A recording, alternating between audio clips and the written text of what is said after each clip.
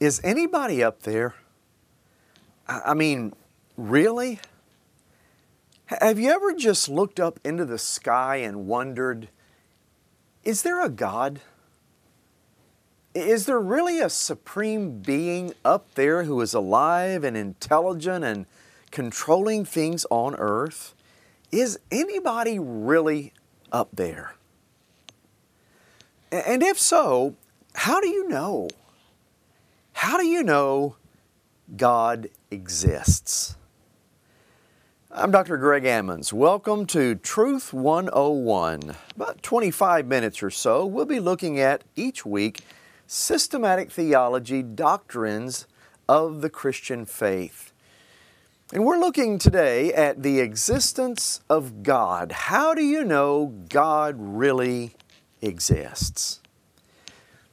Well, in answering that question, there are two ways that we know from Scripture that God exists. Two ways. Let's talk about both of them. First of all, number one, the first way that we know God exists is that humanity has an inner sense of God. All persons everywhere have a deep inner sense that God exists, that we are His creatures, that He is our Creator. In fact, the Apostle Paul says in Romans 1:21, even unbelievers know God. They do not honor Him as God or give thanks to Him, but they know that there is a God. Romans 1:25, Paul says unbelievers have exchanged the truth about God for a lie. So that is implying that they are actively or willfully rejecting some truth about God's existence. Romans 1:19, Paul says, what we can know about God is plain. And then he adds, because God has shown it to us. So there is deep within every one of us, the Bible says in Romans chapter 1, a sense that our Creator exists.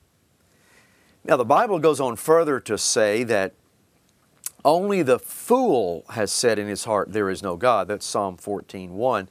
So it recognizes the fact that there will be some people who deny the inner sense of God and that God exists. And the Bible calls that person a fool.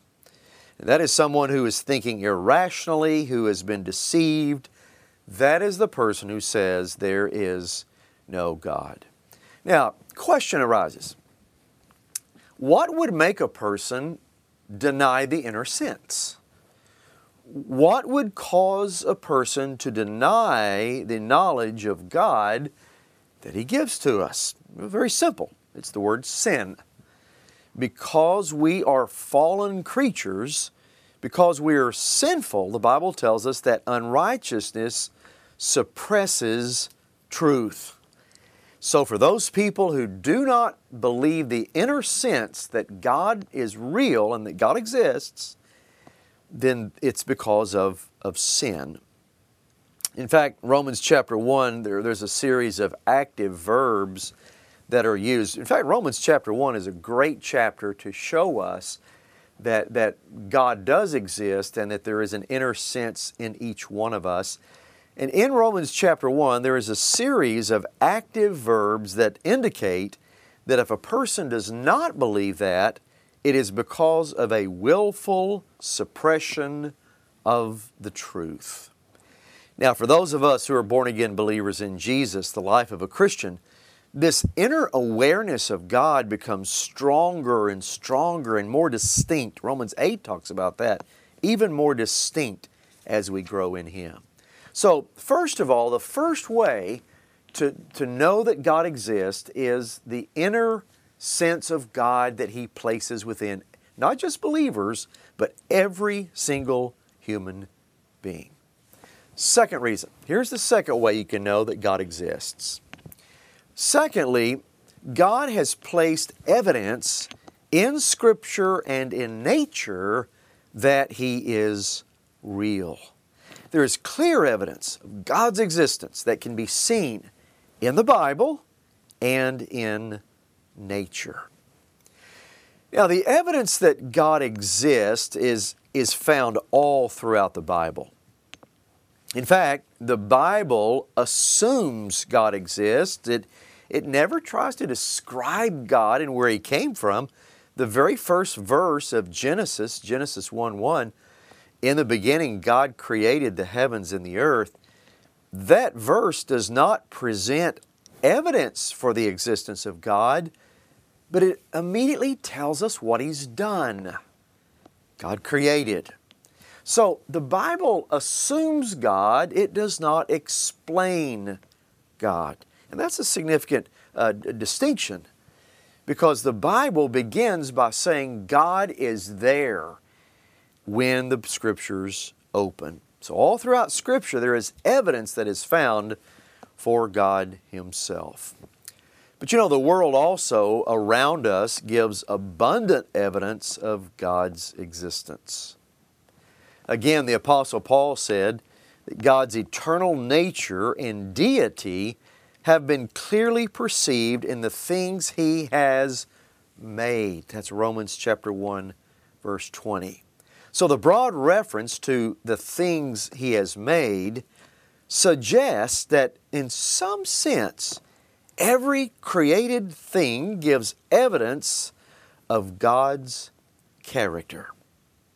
Nevertheless, it is human beings created in the image of God who most abundantly bear His witness, but everything in the world around us points to an infinite, all-wise Creator who incredibly, intricately, skillfully communicated to us that He is real and He exists. Nature around us tells us that. So, whenever you look upward into the sky during the day or by night and you see the sun or you see the moon or the stars or the clouds or the sky, all of these are continually declaring, just by their existence, their beauty, their greatness, they're all declaring that a powerful and a wise Creator has made them and sustains them in their order. Now, this wide variety of testimonies to God's existence from various parts of the created world, they suggest to us that in one sense, everything that exists gives evidence of God's existence Himself. For those who have eyes to see and those of us who evaluate the evidence correctly, every leaf on a tree, every blade of grass, every star in the sky, every part of creation yells out, "God made me! God made me!" And if our hearts and minds were not so blinded by sin, it would be impossible for us to look closely at all the things around us and deny the existence of a Creator. You cannot look at the complexity of a leaf, for example, from a tree and just say, well, no one created this, it just happened. There's no way you could say that. I mean, look at the beauty of a snowflake, the majestic power of a thunderstorm, the skill of a honeybee, the taste of cold water, the incredible abilities of just the human eye. In fact, one believer one time who was a skeptic earlier said just by studying the human eye alone made him realize this couldn't have just happened. There had to be an all-powerful, all-wise Creator who made it. Therefore, whenever we believe that God exists, we are basing our belief not on some blind hope apart from any evidence, but we are basing that belief on an overwhelming amount of reliable evidence from God's Word and from God's work that yes, God does exist. It's a characteristic of true faith that is a confidence based on reliable evidence and faith, not in just something that's hopeless, but faith in the existence of God that makes us believe, yes, He does exist. So, there are two reasons I believe that the Bible points to that we can know somebody's up there, God does exist. First of all, humanity's inner sense of God that He's placed in all of us. And secondly, the evidence from Scripture and nature around us that points to an all-wise, all-powerful Creator of the universe. Now, let's go next to the traditional proofs for the existence of God. There have been four primary traditional proofs that God exists that have been constructed by Christian and sometimes non-Christian philosophers at various points in history. And these are attempts to analyze the evidence, especially the evidence from nature, in extremely careful and logically precise ways. And that's in order to persuade people that aren't thinking rationally because of sin that there really is a God who exists. And so these traditional proofs for the existence of God have been around to try to reject the idea from those who dispel God's existence. Now, just to say a word, these proofs will not allow a person to become a Christian. In other words, you cannot just say, well, here are the proofs that God exists, so therefore a person says intellectually, oh yeah, you're right, so therefore I'll become a believer. We'll talk later at the end of this podcast, but the only way a person can be convinced, overcome the blindness of sin, and be convinced of who God is through the power and the conviction of the Holy Spirit. So we'll talk about that in a moment. But these are just traditional proofs for the existence of God, in a sense, causing people who are thinking irrationally because of sin to think rationally and correctly about the evidence for God's existence. So let me give you these four traditional proofs for the existence of God, four major types of arguments. Number one, the first one is called the cosmological argument for the existence of God. And the cosmological argument considers the fact that every known thing in the universe has a cause. Something caused it.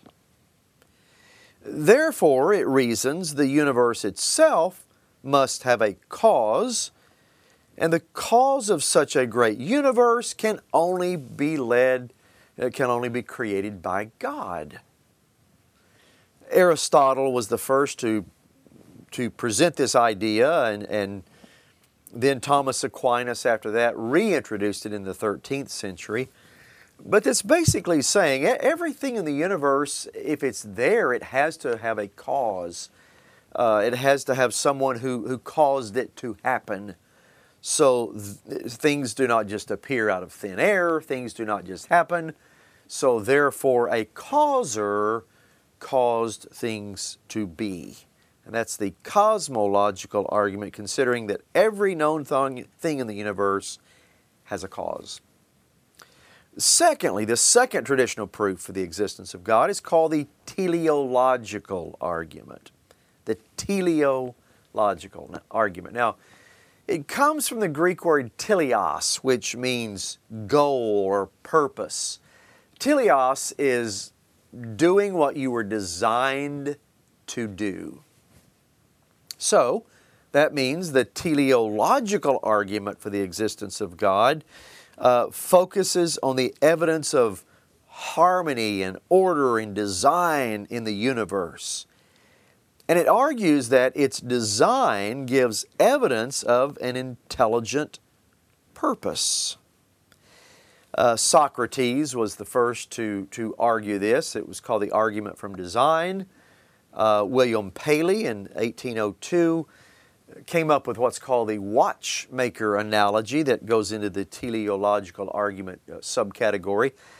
And the watchmaker analogy is, if you see something like a watch that's been very intricately designed, has a purpose, it's a timekeeping device, a time measuring device, and if you look at it and look at the construction of it, you're going, there has to be a watchmaker. A watch didn't just fall out of heaven.